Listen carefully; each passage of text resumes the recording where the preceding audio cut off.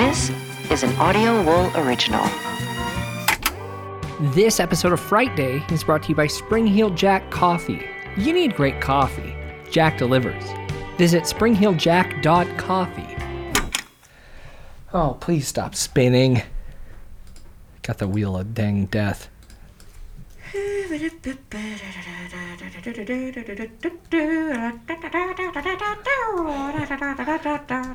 that a Christmas song? No, it's a Kelly original. Wow, I couldn't tell. Have I told you that the girls are now making up songs? No, I'm not surprised. It's really good. You're inspiring creativity. I sure as shit am. And that's great.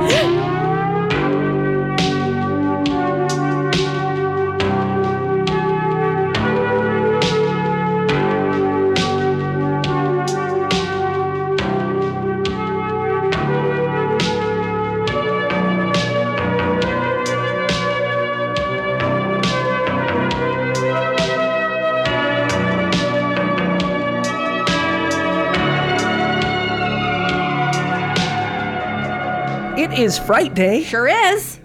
Well, I'm your ho-ho-host, Byron. Oh, well done. I get well to done, use Pete. it. And as the fall semester winds down, some students are sticking around to celebrate the holidays with their fraternity brothers and sorority sisters. As tensions rise and girls start going missing, Christmas break becomes a nightmare. Whoa. Before Christmas. Okay, I didn't even name that one on our Christmas show. Oh, the Patreon exclusive Behind the Screams. I mean, it's technically a Halloween movie, but whatevs. Is this reimagining a modern Christmas horror miracle? Or is it the cinematic equivalent of a cheap plastic tree or those lame inflatable yard decorations? Okay, they're kind of fun. I don't know. We'll talk about that as we review Sophia Takal's Black Christmas and Dahmer and Kemper, Ramirez and Manson, Oh my god, that was Gacy and Bundy, Bianchi and Shipman. Oh god! But before them all... Oh god! It's the Mitten State's most notorious serial killer, the Michigan murderer, the Ypsilanti Ripper, the original co-ed killer, John Norman Chapman. In this edition of Byron's Serial Corner, I'm joined tonight by Kelly. I am so torn right now because part of me wants to be so excited that you just kind of sung a Christmas song, and the rest of me wants to kill you for blasphemizing Christmas. And Sam can't make it because he's... I don't have anything. What do you got? Because his old girlfriend from college, who was in a sorority that was really close to his fraternity, came back and cut his throat last night. Oh, so. Horrific. That's terrible. Yeah. Guys, wash your hands. Yeah. And maybe get a flu shot. I got one of those in the middle of this awfulness. They're like, it couldn't hurt. Yeah, it isn't a bad idea at all. I need to. You didn't get one yet? Well, okay, so here's the thing. Because I get these infusions for my freaking alien failing disease. body. Right. Like, I tried to get one when I went in for that, but they said, I wouldn't do oh, that. you can't do it at the same time. You got to wait 2 weeks. I was like, okay, so I'm scheduled to get one next week. Thank you so much for putting up with that episode 2 post while I recovered from I was dying. Well, you kind of were. The whole blood thing. I was up for just plowing through and doing it. Yeah. But then when I heard about the blood, I said, yeah, no, I don't want to see you at all. I've never had blood come out of my throat like that. Hopefully you don't again. Yeah, fingers crossed. It is rough, you guys. At one point, was having a cough syrup dream about getting stuck inside my own head, so I couldn't sleep anymore. Very claustrophobic thought. It is. But during my downtime, I did have some time to watch things, finally. What did you watch? I don't know, not enough, because the year is coming to an end, and what we have missed so far is piling up. Honestly, the only thing that I'm super stressed about right now is Parasite. Heard amazing things. Yeah, me too. Maybe we'll cover it for the New Year's episode. Who knows? Oh, I think that's a great idea. Currently, I'm all about Apple Plus's servant.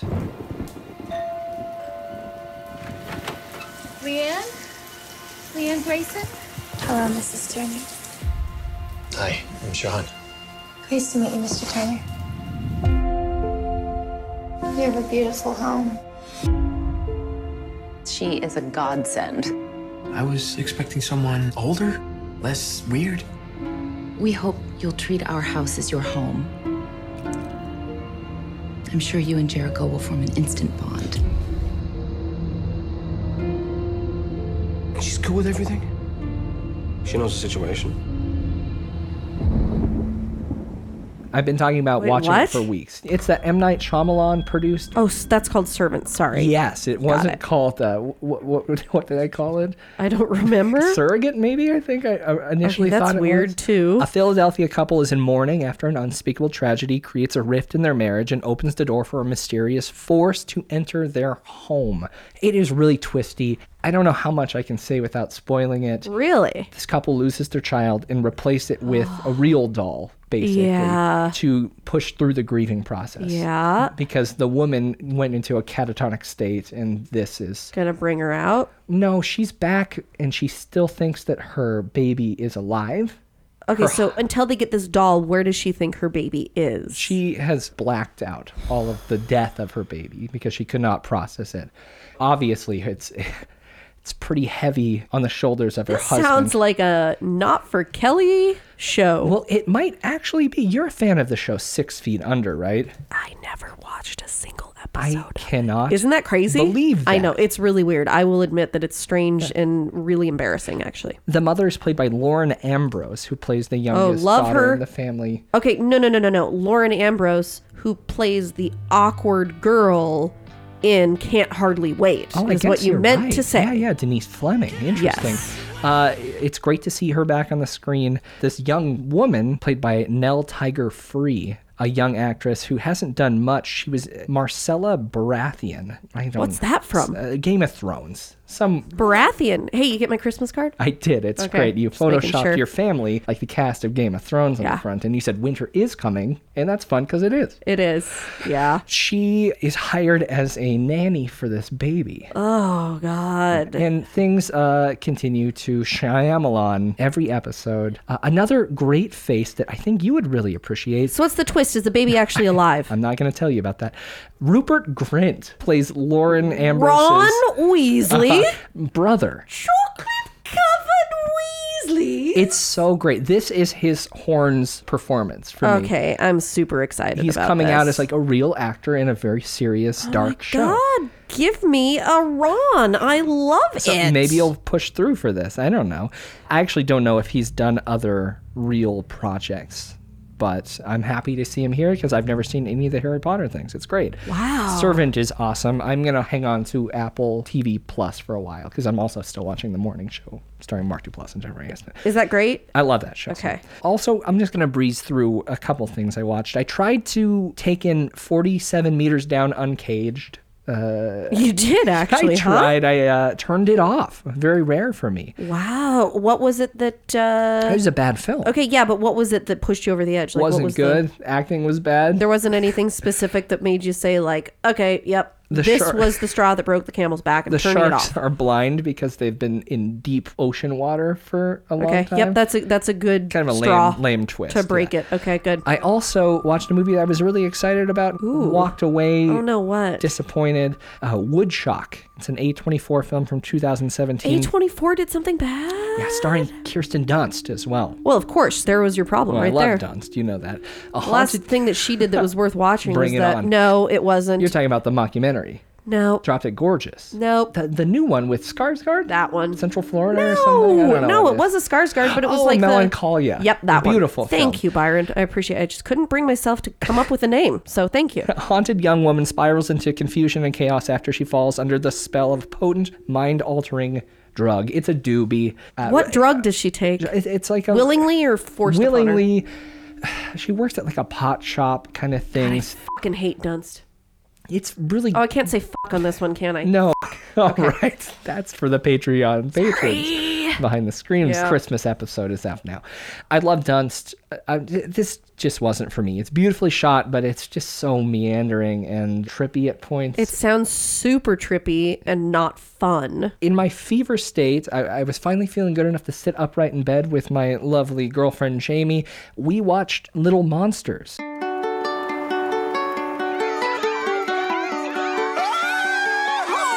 Aren't we having a super fun time on our trip to Pleasant Valley Farm? Ready? Steady? Let's go. There must be something in the way. Warning, this movie contains flesh-eating zombies. Assault with a deadly guitar. Strong language.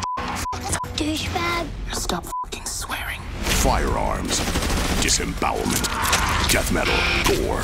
Miko Ongalan. And Academy Award winner Lupita Nyong'o and Oh, it looked so cool. Was it any good? a really gross Josh Gad. A washed up, yeah. A washed up, when is he not? A washed up musician teams up with As a teacher. Olaf? Well, I guess you're right. Teams up with a teacher and a kids show personality to protect young children from a sudden outbreak of zombies. This is one of the best zombie movies I've seen since Anna and the Apocalypse, which I guess there hasn't been many of them this year. But still, yeah, it made me cry twice, which might have been because of the cry. I thought it was supposed to be funny. It is funny. It's also heartwarming, and I might have been high on cough medicine. You are so easily influenced. It's hilarious. Cough medicine does nothing to me. You're talking to a guy who hasn't done a single thing in his entire life. It's just funny. A blank canvas for any sort of pharmaceuticals. They mess me up. And this film did as well. Highly recommended. It's a Hulu original film. Okay. You gotta check it out. I feel like it had a little bit of a bump when it came out, but then got swept under the rug of content. I will definitely watch it. Anything with Lupita has my vote. You know that. Yeah. What have you been up to other than Christmasing? Lots and lots of Christmasing. I finished off The Watchmen, which I know doesn't count as horror. I also... It still sounds like a great show. It was... I've never seen the movie. Good. Well, watching the movie does help for sure. If you don't want to watch the movie, just read the Wikipedia summary of the movie, and that's plenty to jump in with. It is so well done. Contrary to the movie that we're going to discuss tonight, it really addresses some pretty big modern issues in a really interesting and thought-provoking way. I like that when they do that. It isn't... I don't like it when they don't. It really doesn't oversimplify it. Like, there was some... Backlash. There's some backlash against this one because a very prominent theme in it is police, and it really isn't an anti-police show. Okay. Which is kind of the common theme, you know, in many cases for good reasons these days. But this, I think, investigates that specific issue in a very nuanced and much more intelligent way. Oh, good. And it deals with a lot of race relations stuff. I can't remember if I talked about this on the show already, but it opens with a story that is singularly horrifying, that the story it opens with is true, and then infinitely more horrifying that story is not something that anyone I know has ever learned about in a history class. Wow. There was an incident in the 1920s in Tulsa, Oklahoma. There was an African-American population in the city that had kind of begun to overcome a lot of the challenges that came obviously through the racism that was absolutely prevalent. And they had formed this almost Wall Street community with a bunch of pretty successful African-American business people and families that were doing really well. There was an attack on this community, which included some local officials and military, as well as private citizens. Never heard of this, no. 300 people were fucking killed. Wow, and watch your mouth. Sorry. Possibly more, because it was certainly not investigated thoroughly at the time. And I never learned about this in any history book. It is one of the most horrific things I've heard in American history. And when I watched the first episode, I thought for sure this was just something that the producers and writers came up with for the show. It's 100% true. Anyhow, that kind of sets the stage. It's a really great show. Some really incredible performances in it. Those of you who like the movie, it calls back on a lot of things that will make the show entertaining. Those of you who aren't into the movie, like I said, just read the summary and that's enough. It can definitely stand on its own very easily. The other thing, I know not horror, I've been binging Succession. I know I'm late to that party. I've been meaning to come to that party. It is so good. The first few episodes, it did take me a while to get into, but by the 4th or 5th episode, I realized this was one of the coolest things I'd ever seen. Oh, man. Maybe I'll cover it for my new podcast. You should. The Culk Cast. Are you really going to do a Culk Cast? I discussed starting a podcast with my friend Amy where we cover all Culkin properties. You got Rory, you got, what's this one? Kieran. Kieran, and then, I mean, of course, Macaulay. But... And Kieran is coming into his own. In fact, he was nominated for a freaking Golden Globe for his performance in this show. Not surprised. I've heard really It's amazing. Things. And it's, in fact, do you remember back in The Ring, the guy that played Samara's dad, when Naomi went and investigated the house that Samara had grown up in? Uh-huh. There's this old dude that played Samara's dad. Yeah. He's become a super well-known actor since then, and he plays the the patriarch of the Succession family. Oh, wow. He's a Scottish dude. Now I'm going to forget his name, of course. Brian something. Brian Cox. Yeah, and oh, wow. This guy is, I mean, he's been an actor forever. As most people from that island of Great Britain, he is a tremendous actor and very classically trained. And he puts on just the most incredible performance in the show. I think he's nominated as well, actually. But he's played some fun roles over the years. If you look through, he's played quite a few different things. But of course, the horror-related thing that I always call to, Samara's dad. Watch it. We're almost through the second season. The bummer is, and I haven't told Sam yet, I thought that the third season was about to come out, which is why I've been binging it and talking Sam into binging it with me. It doesn't come out until next summer. Oh, no. It hasn't even started filming, apparently. Well, that's the... So I'm going to wait until we're done to tell him that. Otherwise, he'll stop watching. All right. It's great. You guys should watch that. And I have been doing some non-horror podcast exploration. Oh, my God. It's what really, is this month about for you? I know. I'm sorry. It's nothing super novel, I have to say. I've been listening to 2 celebrity-led podcasts that seem to get some pretty interesting, fun guests. So one of them is Armchair Expert with Dax Shepard. Okay. And the other one is Life is Short with Justin Long. Justin Long actually has a horror film coming up pretty soon. Really? More of a weird thriller, but okay. I did get the trailer for it sent to me. So they just have some people on that I really, really, really like. I mean, like Dax Shepard had the Surgeon General of California on talking about childhood trauma and stuff like that. So anyhow, I've been listening to these. One of my favorite current celebrities is Jamila Jamil. She's from not The New Girl, The Good Place. Gorgeous woman who has taken on basically celebrity body dysmorphia. I've seen her stuff on Twitter. She's amazing. Doing a lot of really great stuff. I mean, some people will criticize her because it is easier to take a role like that when you're frickin' gorgeous to begin with. Very true. But she will post photos of her cellulite. She goes to war with the Kardashians over them promoting cleanses and diet products. She turned down something like $2 or $3 million in endorsements this year because she's now refusing to let anyone Photoshop any pictures of her. That's incredible. All of the people that she was doing endorsements for said, no, like we have to be able to Photoshop you to make you look exactly like we want. And she's like, yeah, well then tough, then I'm not going to get the money. But two funny things. First of all, during this, and I follow her on Instagram, but she doesn't talk about her relationship a ton. There have been a couple photos with this gentleman. I didn't put 2 and 2 together, but she's this very outspoken. She talks in the episode with Justin Long about people thinking she's really too much. Which is funny because I certainly get that criticism pretty commonly. She's talking to him about it, and it comes out who her boyfriend is. And I thought to myself, I was like, what? Is this a pop culture podcast? Who's her boyfriend? James Blake. Oh, the musician. And like, I know this is really contrary to her whole mission in life, but like, he's dating up. Holy shit. You think he's not a hunk? He's very sad and British looking. It was interesting, but one of the things that they talked about immediately as the episode started, she was like, Justin, I've got a bone to pick with you. About one of your film roles that f***ed me up for life. Oh, I can't wait to hear about a bone. Yeah.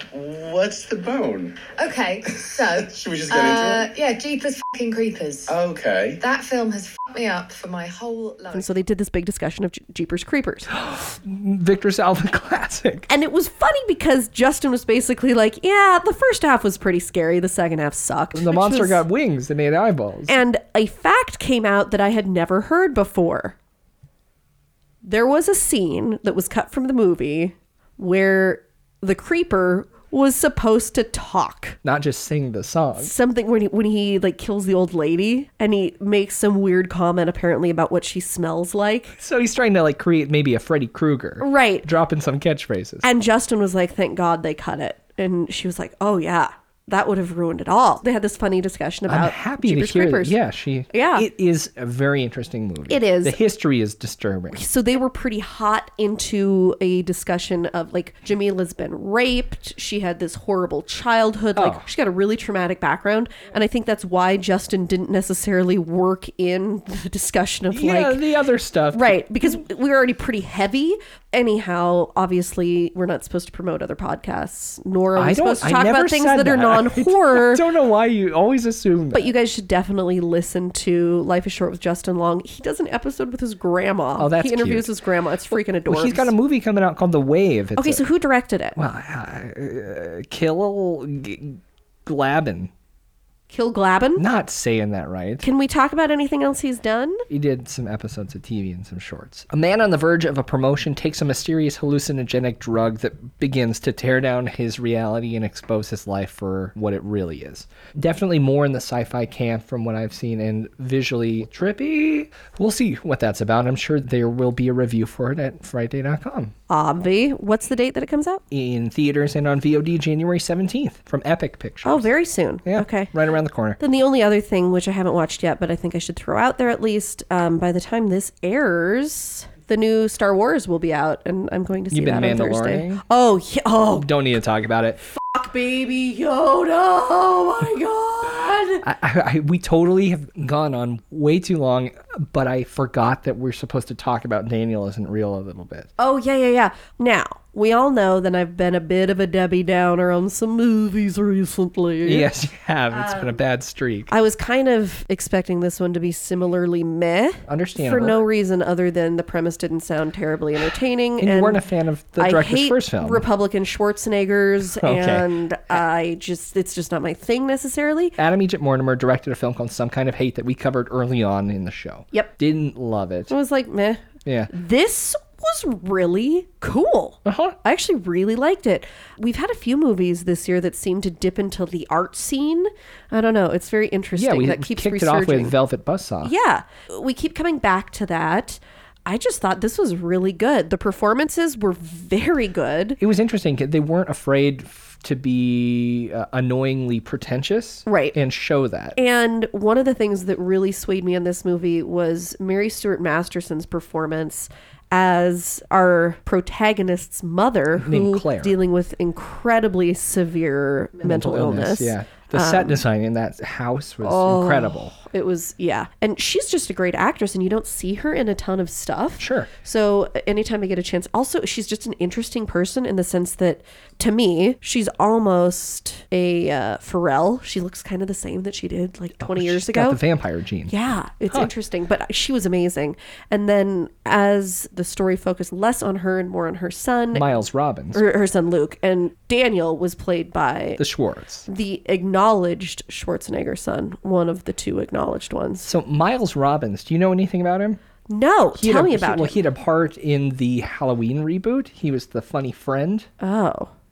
You remember that? No. And he's actually the son of Tim Robbins and Susan Sarandon. No. Yeah. No. He seems like a real cool dude. He was a good actor. Yeah, he's also the frontman of a psychedelic pop band called Pow Pow Family Band.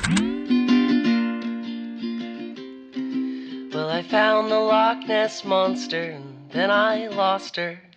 I lost her. I found the Loch Ness Monster, but I misplaced her. And I swam into Atlantis, and oh how my camera got really wet.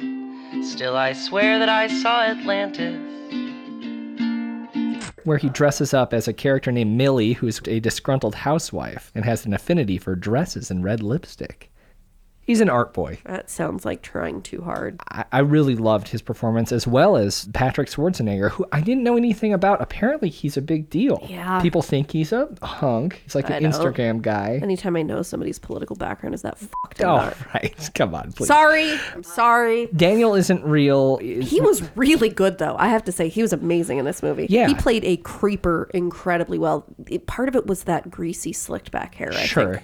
I saw this at the Telluride Horror Show, and leaving it, Yeah. I had a feeling this was going to be one of your favorite movies of the year. I don't know if it was, but... I'll never say. All right, we'll talk Until about next that episode. next episode. Yeah. This reminded me a lot of Fight Club, Donnie Darko, American Psycho, which are all kind of the films that got you into film, right? Oh, yeah. Those were the ones that you loved when you were in high school. Yeah. I mean, do you agree that this is do kind agree. of similar like that? It's in a similar vein? It is in a similar vein. I think it's less groundbreaking than some of those films. It's hard to break ground. It's been broken. Yeah, it becomes exponentially harder to break ground every year, right? But I don't think it was as amazing, but I was very pleasantly surprised. I thought that it was really well done. I thought that there were a number of good performances, not just our main characters, but even the side characters that only had bit roles did a really good job. Yeah, everyone killed it. The young woman who is a painter, I read about some other roles that she has played because she looked really familiar to me. You haven't seen American Honey? No, that was the one I read about where she's supposed to be incredible.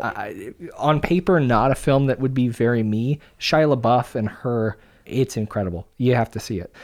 I've been talking about a lot of non-horror this week, huh? Sorry. That's sorry. okay. But Daniel Isn't Real, you guys should definitely check it out. Well, Just a fun, interesting, unique, cool movie. Also, it was on point for me because my daughter has been relentlessly asking Santa Claus for a dollhouse for Christmas. Oh, cool. A place to trap her imaginary friend. Right. Well, she wanted an Addams Family one, which doesn't exist. So we've had to be pretty elaborate in what we do on that front. Are you hand painting a... I came close to it. Instead, this is the line, okay? There are some presents that Santa can just give, and there are other presents that the elves actually have to make because one of these presents doesn't exist in the outside world. Sure. And it just so happens that an Addams Family dollhouse is one of those that the elves would have to make. So the elves sat down to watch the Addams Family, and they just couldn't make it through because it was too spooky for them. Yeah, that makes sense. And the spookiest thing they could make it through was Harry Potter, so instead they're giving a Harry Potter Lego castle because that was like the scariest thing they could make it through. I think she'll be happy with it. And they're going to give her an Addams Family book to read instead. So Spectrovision, Yeah. You know those guys. Daniel Noah, Elijah Wood, and Josh Waller. I mean, I know of them. I'm not cool enough to say I know them. After this film came out, they apparently, and this is just rumor, have been trying to acquire the rights for a Nightmare on Elm Street remake that would also be directed by this director, Adam Egypt Mortimer. Really? I mean, who knows? It could be just rumor, but I know that the rights are up for that and that it is quite possible. So wow. I think it would be interesting to see what they could do with that. I have no real attachment to the Nightmare on Elm Street franchise, so I'm willing to see I don't either. a interesting reboot. I totally agree with you. I have no nostalgia there that they're going to screw up, so. But I mean, yeah, that's Daniel Isn't Real. I think it's got a thumbs up. Yeah, oh yeah, for sure. Okay. Absolutely. Yeah, check it out. And not my favorite movie of the year, but absolutely worth watching. Saying that it's something worth watching isn't really saying much because you just watched hours of news footage about a super creepy, awful human and it's the Christmas season. Well, actually, Kelly, this is an earlier serial killer. So what I've been doing for the past week... Reading? Pouring through old newspaper articles. Oh, God. A lot more distressing, and I guess we should get into it. We should. Ugh. It's time for Byron's Serial Corner. Fire emergency. Please don't talk to listen. I'm sorry. Today they found the bodies of at least 3 young boys, 6 more bodies under the John Gacy house. And one longtime acquaintance describes Dahmer as one weird dude. Stay tuned for Byron's Serial Corner. Several of the victims have been strangled. 2 were shot in the head. Several have been stabbed. They all had brownish hair. Their bodies placed in grotesque positions, and apparently no effort was made to conceal them from early discovery. All but one of the girls was either nude or partially disrobed. At least 3 and possibly 4 had been sexually molested. Each of the girls died on a rain-soaked night in the desolate fields outside of Ann Arbor.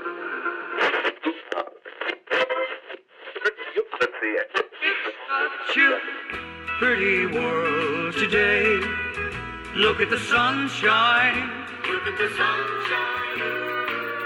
And every day's the same since I met you. August 8th, 1967, 2 miles north of Ypsilanti, Michigan, in Superior Township, Mark Lucas and Russell Chris Oven, both 15 years old, were plowing the fields of Russell's father's farm. They had gotten up early to beat the heat. While working, they heard the sound of a car door slam, which was odd. Strangers rarely were a thing due to how off the beaten path the farm was, and again, it was early. Several sources stopped at curiosity as to why the boys followed the sound. One alluded that they may have wanted to watch a parked couple getting frisky, which maybe. I mean, parking and lovers' lanes were more of a thing back then. Still kind of creepy. Is it a thing? Back then? Oh, no, but is it now? I mean, I'm old. Is it now? I think parents just let people fuck each other. I think you're right. Oh, God, that's horrible to think about. Yeah, you've got children now. I do. But when they found the source of the slammed door at the field next to their property, it was driving out of sight. The boys noticed tire tracks leading into the underbrush near an abandoned farmhouse. Intrigued, they followed, and as they did, the two noticed a smell. Something rotten. About 50 feet off the road, in the tall grass, right in front of them, was a blackish-brown mass of leathery skin, which they initially assumed was nothing more than an animal, maybe a deer, covered in bugs. It wasn't until they saw a human ear that they realized this was the body of a human. How long had it been there? A while. About a month prior, on Sunday, July 9th, it was hot. At around 8:30 p.m., a 19-year-old accounting major named Mary Flazar told her roommate at Eastern Michigan University she wanted some fresh air. She left the apartment at 413 Westinaw and never returned. Concerned, Mary's roommate reported her missing. The following morning, when she didn't show up for work, her parents, Chester and Teresa, like any would be, were in a state of panic at the news, but were forced to wait 3 days before the police agreed to help. They assured the Flazars that it wasn't out of the ordinary for a college-age woman to run off with their boyfriends or go on a spontaneous trip without letting their parents know. I don't love that. Yeah, I agree. Finally, the Flazars were able to make a public plea. In the Traverse City Record, Teresa said, quote, "We haven't heard a word. You don't just walk out the door and drop off the side of the earth." Awful. Mary had left her purse, clothing, and car behind. The roommate, Nancy, said, quote, "She wasn't depressed or anything, and she's not the flighty type." A statewide police alert was put in place, but they didn't have much to go on. A campus police officer, we might talk more about one of those later in the show. Yes. He remembered seeing someone matching Mary's description walking, but didn't see anything out of the ordinary. However, a neighbor did notice something the night of the disappearance. The witness was cooling off on his porch when he noticed someone resembling Mary walking in the direction of her apartment. A blue-gray car was driving slowly next to her. She stopped to talk, and the neighbor noticed her shaking her head no, then continuing on her way. Oh, God. The car drove forward and pulled into a driveway, blocking her path. They spoke, and again she was seen shaking her head, walking around the car and continuing down the sidewalk. The car backed into the street and burnt out, turning the corner. Ugh. It's believed this was the last time Mary was seen alive. And they did nothing? That man on the porch? Yeah. She didn't get in. She walked around. Yeah, but he didn't go like, "Hey, are you okay? Is everything all right?" God, people suck. It was a different time. On August 8th, the day after the body was discovered near the Chrysovan farm, Mary's mother identified a sandal found at the scene as one that her daughter bought before going to Expo 67 in Montreal that spring. University Hospital was able to confirm, with the help of X-ray dental records, that the remains were that of Mary Flazar. An autopsy was performed, and although badly decomposed, a pathologist determined that she had been stabbed approximately 30 times in the chest and abdomen with a knife or sharp object. The thumb and part of the fingers on one hand were missing. The other hand, as well as part of the forearm, were gone as well. Her feet had been sawed off just above the ankles, and the bones of her leg had been pulverized. I'm not certain if this happened before or after her death, but the presence of abrasions all over her body point to her being severely beaten. It wasn't determined if she had been raped, but it was considered probable since she was found naked. After combing the abandoned farm, following tracks and pieces of discarded clothing, detectives came to the conclusion that the body had been moved 3 times while on the property. It was first placed on top of a pile of bottles and cans that were dumped and obscured by box elder trees. Then it was moved 5 feet south, where it laid for a majority of the month that she was missing. Finally, it was moved an additional 3 feet to the location where the boys stumbled upon it. It seems the killer couldn't stay away, which isn't uncommon. People like Ted Bundy would often return to the location where he dumped a body. Gary Ridgway would do the same thing. And it's more than likely that the car door that was heard shutting was Mary's killer leaving after paying a visit.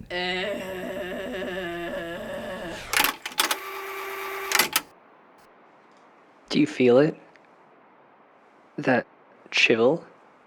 The cold that seeps into your marrow and leaves a trail of invisible frost along your spine. You left that door open, didn't you? Did you?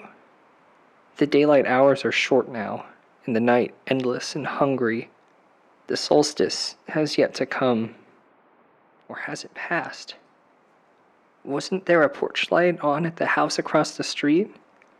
A warm, sepia spot of hope in the emptiness? Wasn't there a house across the street? Is this how it all ends? In mindless, black cold? Now there is only ice, void, and piping hot Spring Heel Jack coffee. As you sip from your mug, there is warmth. Maybe Spring Heel Jack can turn this around, this infernal cold. Then again, it's only sustainably sourced artisanal coffee from a passionate family-crafted roaster. It's only coffee. Is it only coffee? It's warm and delicious, and for a moment you thaw as well. You watch out your window through the frosted pane, where now there is nothing. Nothing but you and Spring Heel Jack. Now available on Amazon Prime and at Springheeled, that's SPRINGHEELD,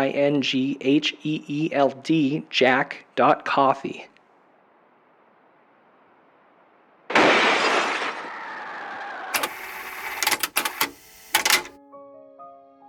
Early in the morning of August 10th at the Moore Funeral Home, just 3 hours before Mary's service, a handsome young man came to an employee with an odd request. Claiming to be a friend of the family, he asked if he could see her body. The employee said it couldn't happen, and he replied, quote, "You mean you people can't fix her up enough so I can get one picture of her?" What? Yeah, he said that it would be a keepsake for the parents. What? The employee persisted, more stern this time, and wordless, the man left, driving away in a blue-gray car. Concerned and likely a little shaken, the incident was reported to police, but the employee couldn't provide a clear description of the man, other than he was handsome, white, and dark-haired, and that he had driven that blue-gray Chevrolet. It was also noted that he didn't have a camera with him. Oh. Authorities didn't know at the time, but this was just the beginning of a 2-year murder spree that would grip the Ypsilanti, 2 years? Ann Arbor, Michigan area with fear, all at the hands of a monster named John Norman Collins. Wow. John Norman Collins was born John Norman Chapman on June 17, 1947 in Windsor, Canada, to Richard and Loretta Chapman. He was the youngest of 3, with an older brother and sister, Jerry and Gail. I feel like I say this every time we do one of these, but growing up, John had it harder than most. Well, I mean, that's a common theme, yeah? It is. Soon after his birth, Richard abandoned the family. Alone, raising 3 kids, Loretta struggled. She worked a string of odd jobs. After a year, she remarried to an unknown man. Much like her first husband, husband number 2 would spend his days drinking at bars, returning home at night to yell at and beat Loretta. On one occasion, during a fight between the couple, when John was only 2 years old, he was ripped out of the arms of his mother and thrown inside the car's back seat. Hard. Oh, God. Yeah. A year later, husband number 2 was picking a fight with a man. A gun was drawn, and he grabbed John, holding him in front of his chest as a human shield. Oh, God. Terrible man. Oh, my God. In 1951, after a year of secretly saving money, Loretta left her husband, moving with her 3 children across the river to Detroit, Michigan. There, almost immediately after arriving, she met a man named William Collins. He helped her settle into the new city, and the two married 2 months later. William adopted her children, and they took his last name. It seemed like Loretta might have actually found a good man this time. But that didn't last long. Never does. Like her first 2 husbands, alcohol and violence became a near everyday occurrence, but sometimes the two would go drinking together. While inside, they would leave the children in the car unsupervised for hours. When the night was over, they would drive them home drunk. The marriage would last 5 years before William left for good. That's 3 total pieces of shit dads for one kid during the first 3 years of his life. Yeah, that's insane. Not a great start. Yeah. And not surprising, John was an anxious kid. He was a bedwetter who had to wear diapers into early elementary school. I shouldn't laugh. Telltale sign. Very unfortunate. And the violence at home inspired violence of his own. Why is bedwetting connected to that, Byron? Do you know? I mean, I can see how it would be connected to trauma, right? Like, that makes sense. But what is it about that more than other indications of trauma that seems to foretell violent expression of that trauma? Well, I don't really know. I don't know why, but I do know that when it happens, it can cause a child to become extremely humiliated and also fearful of repercussions. Right. That makes... Okay. Also, just to clarify, not all children who wet beds Absolutely. are serial killers. It's just one of those 3 things, right, that we are always supposed to... Once, and this was confirmed when he would bring it up later in life, he bragged to a classmate that he had strangled a cat with a clothesline, which is another indicator. We were just talking about it, but I bring this up every time we talk about a serial killer, so I'll be brief. The McDonald triad, developed by psychiatrist M.J. McDonald, it's a set of 3 factors that act as predictors to violent behavior. Any combination of 2 are usually a good sign of trouble down the road. The cat would be cruelty to animals, bedwetting, which is specifically after the age of 5, and the third being setting fires. So we've talked about 2, but John would also secretly start small fires inside his house. Oh, God. Yeah. Pyromania, number 2. Well, 3 for 3. Oh, right, because the animals, yeah. While we're talking indicators, head injuries is in there as well, which if it wasn't the throwing into the car incidents, I have no doubt that there were other beatings that could have taken place at the hands of his mother's husband. Yeah. They weren't the best role model either. Growing up in a house that violent can embed those sort of impulses. Yeah. With those men out of his life, and with his mother finding stable work as a waitress, there was finally a little calm in John's life. He began socializing more at school, was popular, got good grades, attended Catholic Mass on Sunday religiously. Oh, wow. Wow. In high school at St. Clements in Centerline, Michigan, he was an honors student and an athlete, lettering in 3 sports. He dated... Which 3? Well... I'm just kidding. I'm trying to be... No, I have the 3. Oh, what are they? He was a star pitcher for the baseball team. He was a tri-captain of the football team. He was the president of something called C Club. What is that? Oh, we could think of so many things, couldn't we? Chess Club? Chest Club? Maybe he had a great... cricket? Colonoscopy Club? All right, and that's not a club anyone wants to be in. Basically, he became a Countertop Club. All right, a hunky jock. I got an image of him up here. Cool Kids Club. Okay. And while he was considered polite, quiet, respectful, and nice, occasionally, and with little provocation, he would lash out almost exclusively at women. Ooh, not cool. Once at a school dance, he thought a girl was dancing too provocatively, and he shamed her publicly, quoting the 6th commandment. Honor, wow. Honor Must thy be the father. Commandments Club. That could have been what the C is. Yep. The 6th was honor thy father and mother. Later that year... What a dork, right?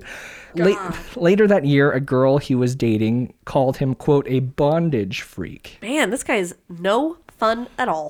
What a jerk. Well, yeah. Real mean. See, this is the thing. Shaming's not cool. This would be echoed by other women he dated, noting that he would flip between sexually aggressive and puritanical. Very odd. Wow. Yeah, that's indication of some internal struggle for sure. Throughout high school, he somehow maintained a positive, clean-cut reputation. In 1965, at the age of 18, he graduated high school and enrolled at Eastern Michigan University with the intention of becoming a teacher. Do you know anything about Eastern Michigan University? I don't. Not a darn thing, actually. I don't think I've ever had a student go there. Oh, wow. Yeah. Seems fine. Seems fine. It seems very Midwesty. Yeah. Yeah. He was doing well his first semester, but things went downhill after he joined the Theta Chi fraternity. Well, you know how I feel about that. Yeah, we'll talk more about that later, too. His grades slipped, and a professor accused him of cheating on a test, which landed him in the dean's office. Around this time, after making a troublemaking friend, a guy named Andrew Manuel, The two started stealing together, escalating from wallets to jewelry to answer sheets. He was actually known to drive around on this Triumph motorcycle that the ladies loved. It was made up almost entirely of stolen parts. Oh my God. Yeah. The thrill of getting caught was addictive. In an English paper, he wrote, quote, "If a person wants something, he alone is the deciding factor of whether or not to take it, regardless of what society thinks is right or wrong," which is an excellent attitude to have if you want to be a serial killer or a criminal in general. Truth. But when John was caught stealing money from his frat brothers, they tossed him out. And in 1966, he walked in on his then pregnant sister Gail in bed with a man that wasn't her baby's father. In a rage, he beat the man unconscious, and then he shifted his attention to his sister, striking her while yelling "whore" and "tramp." But this incident was downplayed and charges were never brought against him. And he continues to have bizarre, brief sexual relationships, attracting women with his good looks, confidence, and nice guy reputation, then confusing and scaring them with those aggressive sexual requests, all while expressing his ideas of female purity. He disapproved of girls with pierced ears because, quote, "the woman had holes that defiled their bodies." Oh my God. He was also disgusted by menstruation, which is a theme that'll come up again and again and again in his crimes. One girlfriend recalled him storming out furious after she told him she was on her period. How dare you? Oh, these relationships obviously never lasted long, especially since I hear that it happens often, almost once a month. I mean, for me? Okay, I'm not I'm asking. an alien. I mean, it's a little different setup. He was controlling and increasingly agitated, barreling towards a violent outburst, which God. You already know started with the murder of Mary on July 9th, 1967. Yep. Almost a year later, Ypsilanti was beginning to move past the death. They had avoided any notable violent crimes, and things were starting to feel a little more normal, peaceful, until July 5th, 1968. Construction workers in Ann Arbor were taking a break when they smelt something. The scent was so strong, distracting, and distinctly something dead that everyone stopped working to find the source. Eventually, they came upon a body on the side of the road. It was partially covered in grass that was pulled from the ground nearby. Her clothing had been partially removed, but was not missing. She had been raped, then stabbed 25 times with a 25, knife. That's less. Excessive. Several of these wounds punctured her lungs, liver, and carotid artery. One additional wound was inflicted behind her left ear, fracturing her skull. Her throat had been slashed, and her miniskirt was then tied around her neck. Estimated to have been dead for 5 days, her head, shoulders, and breasts were in an advanced state of decomposition, but her entire lower body was oddly preserved. I've never heard anything like this, but pathologists believe that her body had been stored in a naturally cool environment, but with the upper third exposed to room temperature heat. How does that happen? I don't know, maybe sitting upright in an open refrigerator? I really don't know. She was wearing sandals and was identified from jewelry on her body. This was Joan Schell. Joan, 20, was an art major at EMU. On the night of Sunday, June 30th, 1968, she made plans to stay with a friend overnight in Ann Arbor, which is something like 10 miles away. It's basically as far as it is from my house to yours, Kelly. Her roommate, Susan Colby, tried to talk her out of it, but would go on to witness Joan getting into a car with 3 men about 11:30 that night. A 65 or 67 Pontiac Bonneville with a red bottom and a black vinyl top, which to me sounds like a car the devil would drive. Oh, it does. Yeah. I know so little about cars, I can't even picture that one, but I'm just gonna go with it. Joan promised she would call her roommate as soon as she arrived, but after 3 hours, Susan's concerns swole and she called the police. And what do you think they told her to do? Wait. Which she I was going to say, I don't know, wear clothes so she doesn't look like she's asking for it. Could be so many different things back then. She did wait, and she called again first thing in the morning at 7:30. When asked, she could only describe one of the 3 men, the driver, early 20s, slender but muscular, wearing a green EMU t-shirt. He had dark hair. Huh? Initially, police suspected Joan's burnout boyfriend, a guy named Dale Schultz. That does sound like a burnout dude. Yeah, well, Schultz. You listen to this. The only Schultz that did anything good was that Charlie Brown creator. Charles Schultz. Yeah. He had gotten in a bit of trouble for a B&E, breaking and entering. Good old B&E. But the judge ruled that charges would be dropped if he enlisted in the Army for 3 years. It was a different time. He did this. Do you think they were just hoping, like, if he enlists and goes to war, he'll just get killed and we won't have to worry about him committing more crimes? Get killed or become a better man. I don't know. During his time in the Army, he actually went AWOL twice to visit Joan. Los Dos. When police contacted the base after Joan went missing, they were informed that Dale had been AWOL since June 29th. Really? Which was the day before Joan went missing. No one Really? Yeah. No one. That seems like a coinkydink. Suspicious. A story ran in the paper, and an obviously concerned Dale ended up calling Joan's parents crying, saying he had no idea where she was and he was scared. After the conversation, although Susan's father obviously didn't like Dale, he was convinced that Dale had nothing to do with it. Stupid father, stupid! Well, he soon turned himself into the police, and during an interview, he said that he had been planning to meet up with Joan at her friend's house on the night she disappeared. The friend and himself stayed up all night waiting and worrying. When police let him know that a body was found, Dale broke down and actually needed help leaving the station. So it's pretty obvious that he didn't know anything about it and had nothing to do with it. Suspicion briefly turned to the construction workers that had found the body. They always get blamed for things. Yeah, they all had alibis, so okay, good. Didn't matter. It was looking like John had again gotten away with it. Even though he'd kidnapped his victims near the bustling campus, no one suspected him. But police were going to do everything they could to find who's killing these girls.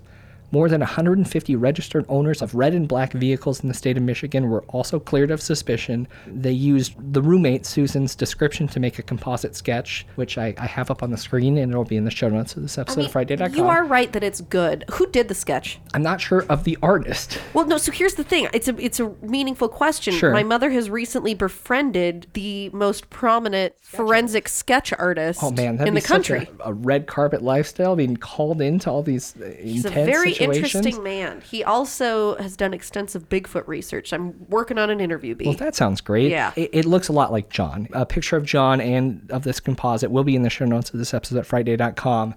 August 18th, investigators announced that all significant leads had been exhausted and that the number of officers assigned to investigate It seems quitting a little early. had but been okay. reduced. Nonetheless, the inquiry into the murders remained active.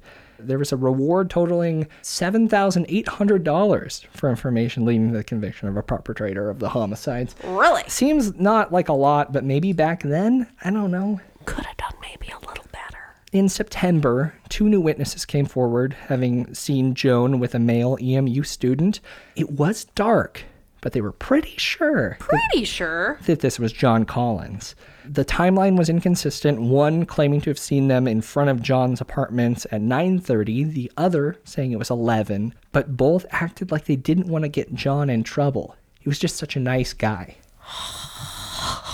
Police decided to pay him a visit. A calm but concerned John answered the door. When asked about his whereabouts on the night of the disappearance, he claimed that he was visiting his mother that weekend and hadn't returned to Ypsilanti until the morning of July 1st. Ypsilanti. Yips. I just love every time you say it. Oh, thanks. Focusing on that. He said he didn't know anyone with a matching Pontiac. He showed the police his car and his motorcycle, which were not black or red or Pontiacs. He said that he didn't know Joan, even though she was his neighbor. They bought it. Oh, really? But also noticed he was acting a little too cool. However, this cool appearance wouldn't last long. His frustration was growing. He was snapping at his friends and family. He had removed himself from social situations. His mask was cracking.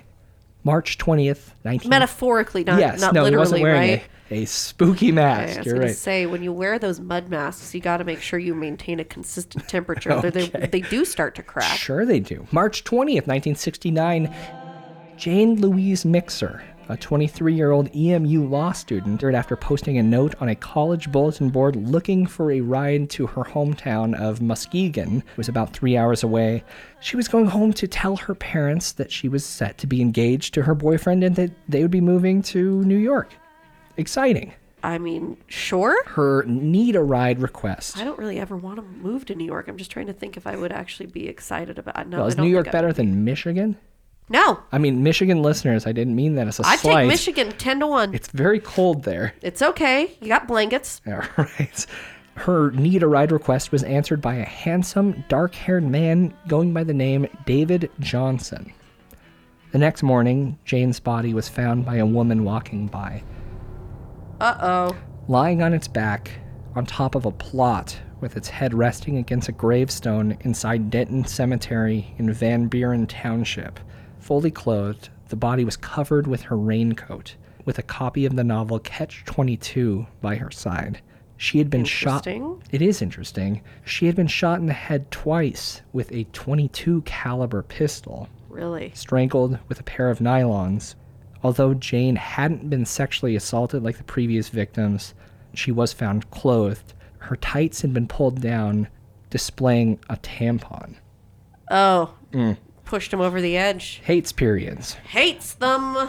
And he wasn't very satisfied with this new mode of killing either. With the pistol, he was looking for a more efficient way of feeding his urge to kill. A way to quickly get it over with so he could resume his normal life. This is...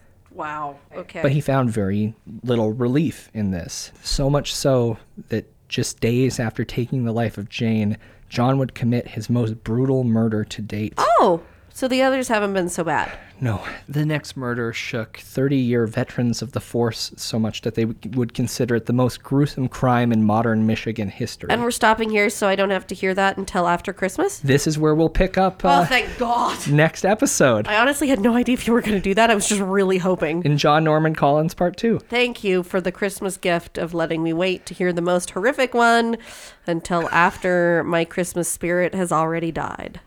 Great. So, wow. Yeah, well, I mean, I was going to give a moderately decent review, but I feel like now I'm not going to have anything good to say because my soul is empty. So, should we just start trashing on Black Christmas now? Let's review Black Christmas.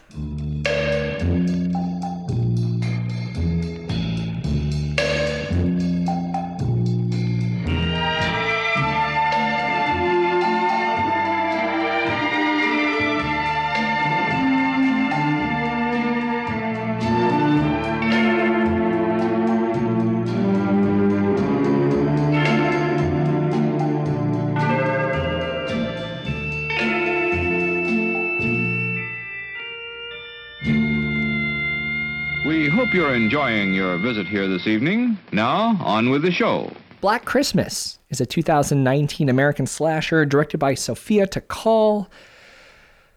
Yep. Where did I put the fucking synopsis? Well, I mean... I had it. Stereotypical sorority girls are slaughtered by the most preposterous villain yet in all of horror movies.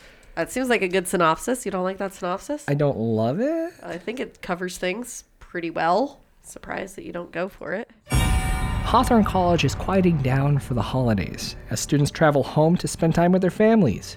But as Riley and her sorority sisters prepare to deck the halls with seasonal parties, a mysterious cloaked figure starts to leave a bloody trail throughout the campus.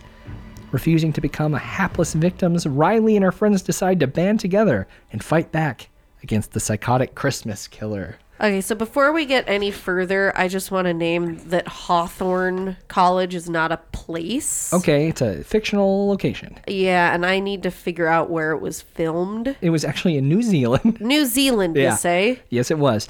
Development of this film began in June of 2019, so not... University of Otago. When Jason FY Flum... to the Izzle. Okay, announced that he'd be producing a second remake of the 1974 film with Blumhouse. I believe it was 2006 they attempted another one of these. I didn't see it because I'm a huge fan of Black Christmas, the original.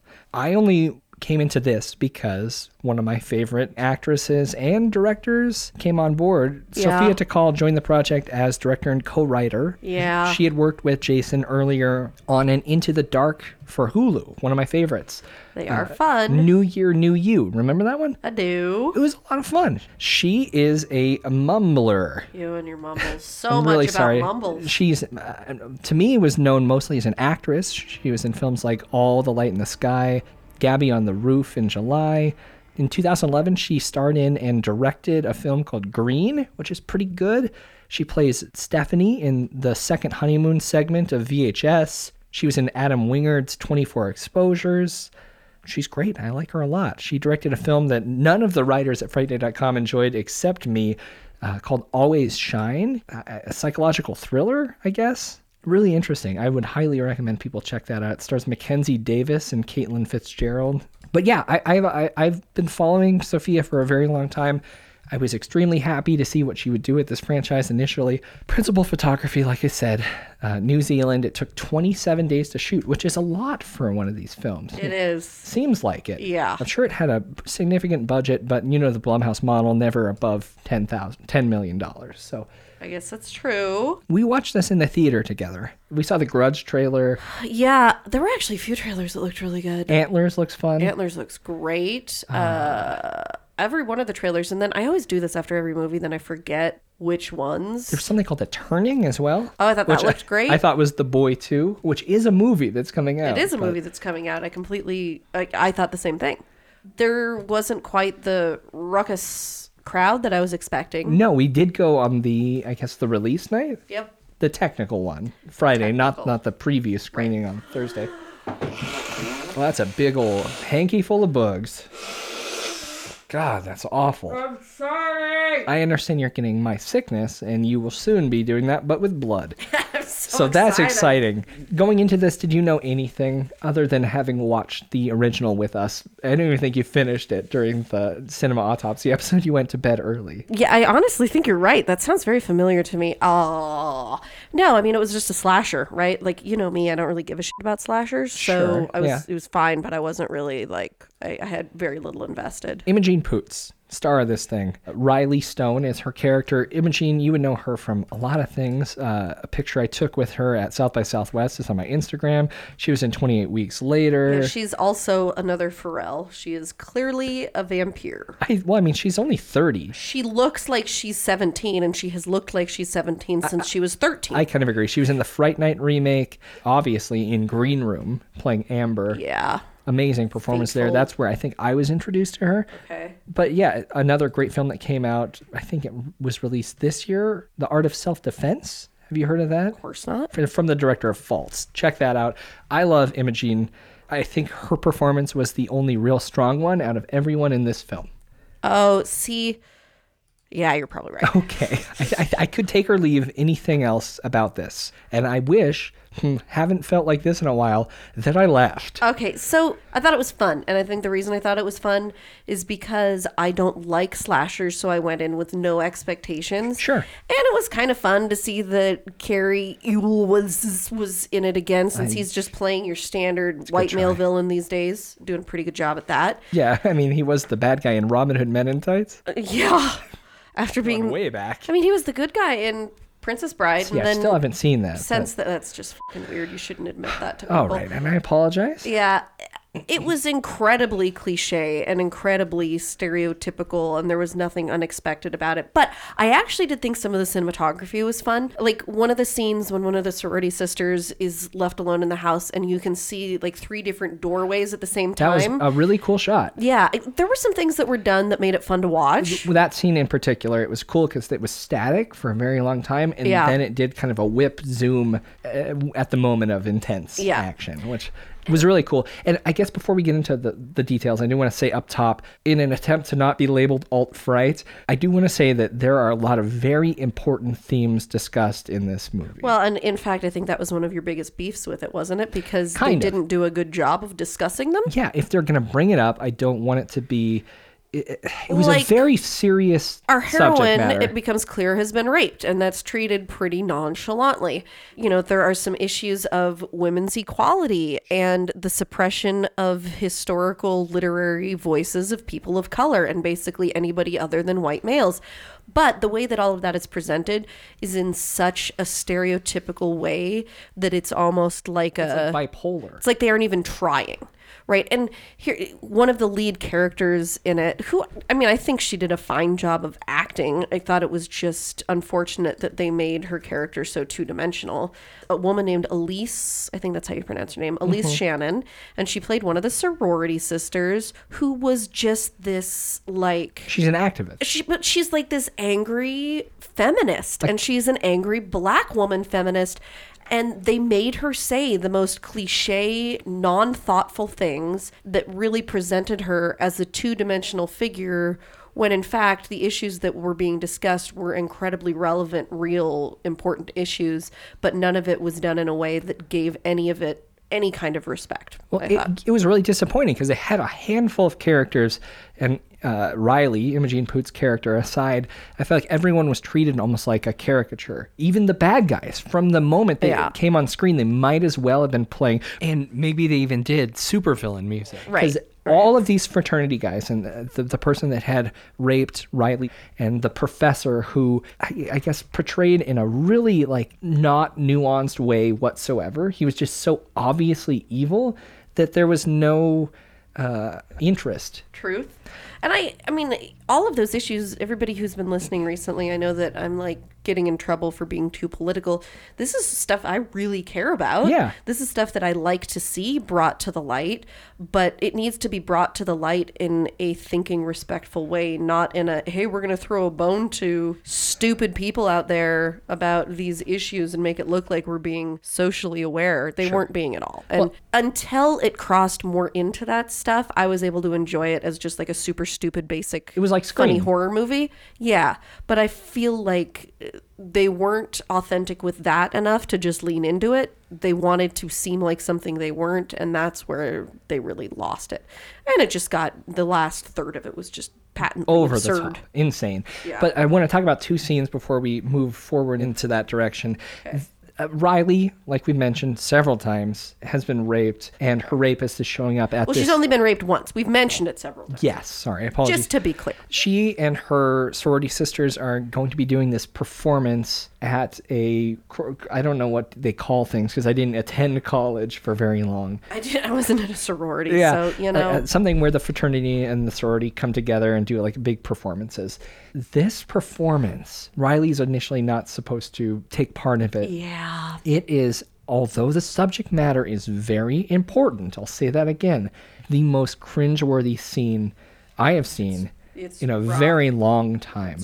They parody up on the rooftop and turn it into up in the frat house, discussing this rape and calling out the fraternity brothers. Yeah. And that sort of kicks off this tension between the two. Yeah. That scene could have been done really well. And it was handled. But it wasn't. It was handled so poorly and so cheesy. It felt like something that I don't know. Yeah, I don't know either. The other scene that I would like to talk about is, and I want to get your opinion on how you felt about this. One of the sorority sisters has a boyfriend. His name is Nate, I believe. Oh, yeah, they were mean to him. He was a pretty nice dude. All right, and let's briefly explain the difference in audio quality. Kelly had to run, so she's doing this from her car on the way to an appointment. All right, and that's very garbled and distorted. Fantastic. Nate, after listening to days of this situation unraveling, kind of has a quick break where he's like, I'm sick of tired of listening to all this man-hating. This would be different if... He was an asshole. Don't get me wrong. He snapped. Everybody was being annoying at that point, though, and that kind of shit just happens. Also, they're, like, teenagers or, like, barely out of being teenagers. But the plot line was this stupid bust of the founder was emitting some type of brainwave that was... It was boosting alpha energy. Yes, it was drawing out the alpha in everyone. Okay. Which was maybe the dumbest concept ever. I completely agree. So it's the idea was he was this nice, respectful boyfriend who went alpha for 30 seconds, but really, like, him going alpha, like, we aren't talking about, you know, a fucking University of Montana Grizzly football rapist here. Like, yeah, which we do have. We do have. And not all of them are. There's some very nice football players. Great but ones. I'm just saying, this was not if they were going to make that point, he needed to be, like, truly a jerk alpha. Yeah. And it was very weird because the women reacted in a pretty unreasonable way to him. I thought that this was almost like a weird meta choice. It was like a snap out of what had been going on for the past 20 minutes or 30 minutes or however long it was. Right. Kind of like, what are we doing? Which was interesting, almost a comment on the entire movie up until that point. But I do see what you're saying. I mean, it was the first time I saw a character actually act like a person in this. Yeah. That is true. And apparently, like, that wave gives them, he said he had, like, after he came back to try to be nice, he said he had, like, a migraine of some sort. Yeah, it gives him this headache. We're talking about some really bizarre things that have nothing to do with the original Black Christmas. And that is one thing that really bothers me about this. There are, I think, 4 scenes that are almost like visual references to the original movie. But other than that, it is just absolutely, I don't know. That's one of the reasons I didn't hate this movie. Because kind of like the Nightmare on Elm Street series, I have no, like, emotional attachment to the original Black Christmas. So the fact that it derivated, like, I had to ask you if it did, even though I have supposedly seen it. Sure. Because I didn't remember whether the original contained this weird supernatural brainwashing, you know, mysterious powered bus statue. But it didn't. So, yeah, it was pretty comical and ridiculous. Absolutely. I don't know why they felt the need to add it. I'm not sure. The moment that we lost her absolute mind, I know you have like about a minute 30 left. Yeah.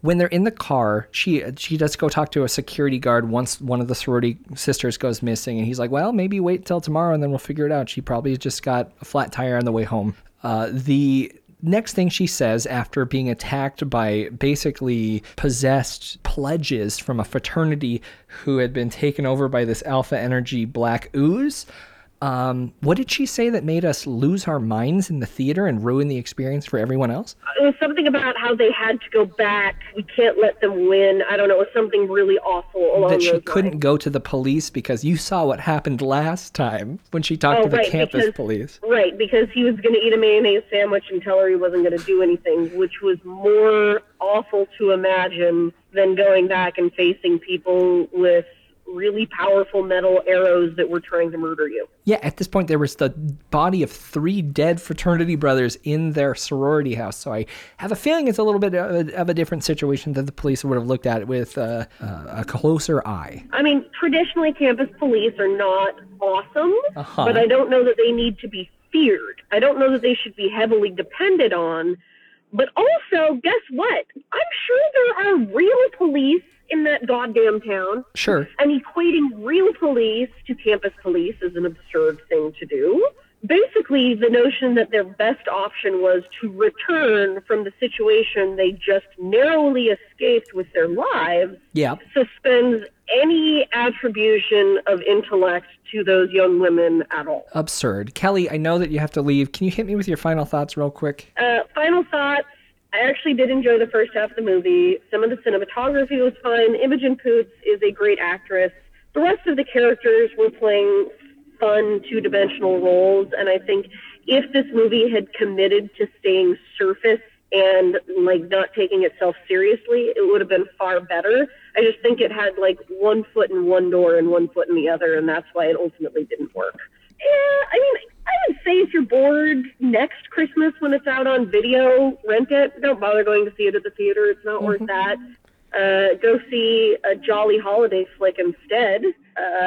Some theaters are doing a re-release of National Lampoons for the holidays, so you should go check that out if you got that one locally. Okay. I give the remake of Black Christmas 5.7 strings of Christmas lights that should be more harmful with broken glass from the bulbs than they are with the cord, but that's not the way they decided to do it. All right. Well, Kelly, thank you so much for your opinion. Oh, you're so welcome. I'm going to hang up and then give my final thoughts and then close this thing out. Oh, that sounds great. Happy holidays, everybody. Merry Christmas, Maria! And I'll see you guys soon. Okay, bye. Black Christmas 1974 is a treasured holiday classic to me that I love going back to. It can do no wrong, and it was groundbreaking at the time. One of the first POV moments in horror, also one of the first slashers.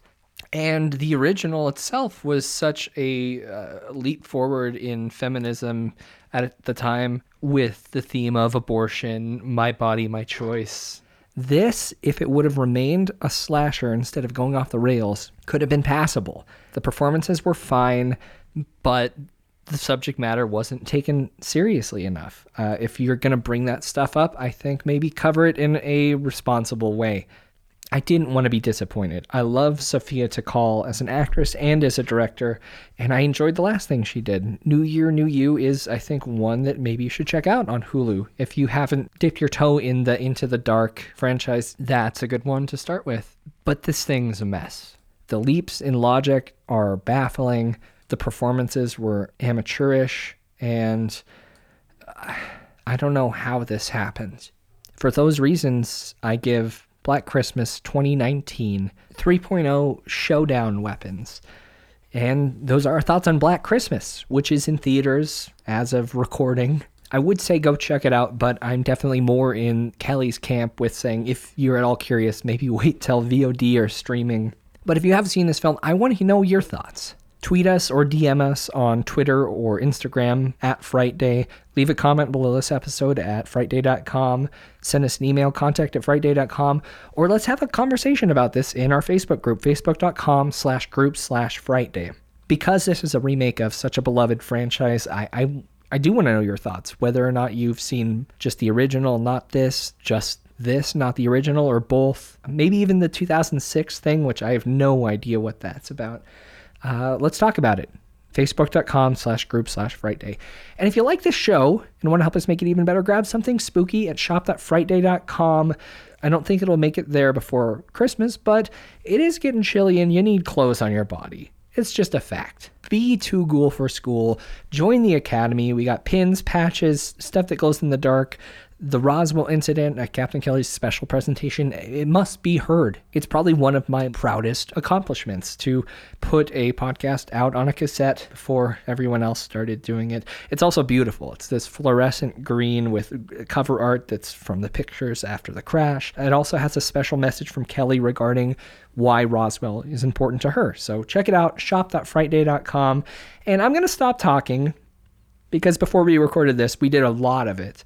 We recorded a Behind the Screams about non-horror Christmas that went on longer than I expected, but it's only available at patreon.com/frightday.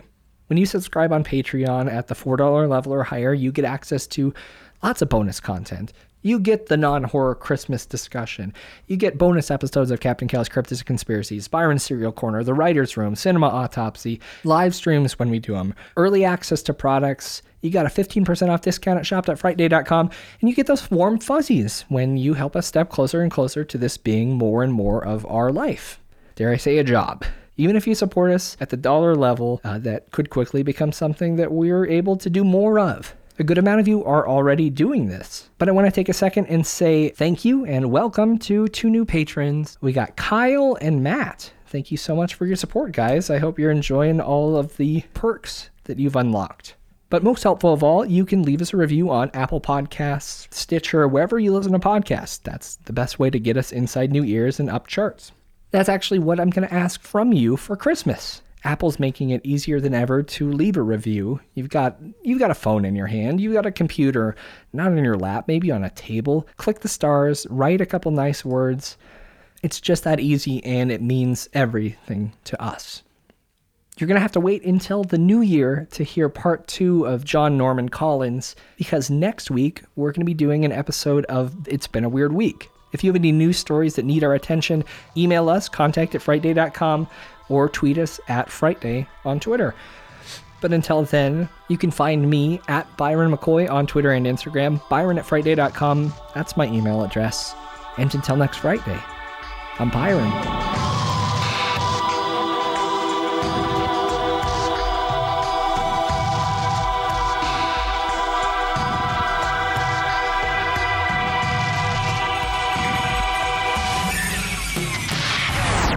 looks a little bit like, what's his ass? The one that drove Demi Moore to Whippets. Who was that again? I don't know what that meant at all. Then he got married to that younger one. Ashton Kutcher. Yeah, don't you think he looks he got like a bit of an Ashton look to him? You see that face? It's a bit of an Ashton face. Yeah, I could see that. You've been listening to an Audio Wool original, produced by Byron McCoy, theme music provided by Cemeteries. For more programs like this, visit audiowool.co.